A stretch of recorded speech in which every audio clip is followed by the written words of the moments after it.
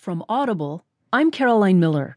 From the New York Times World section, Anne Barnard writes, How a 5-year-old became a symbol of Aleppo's suffering.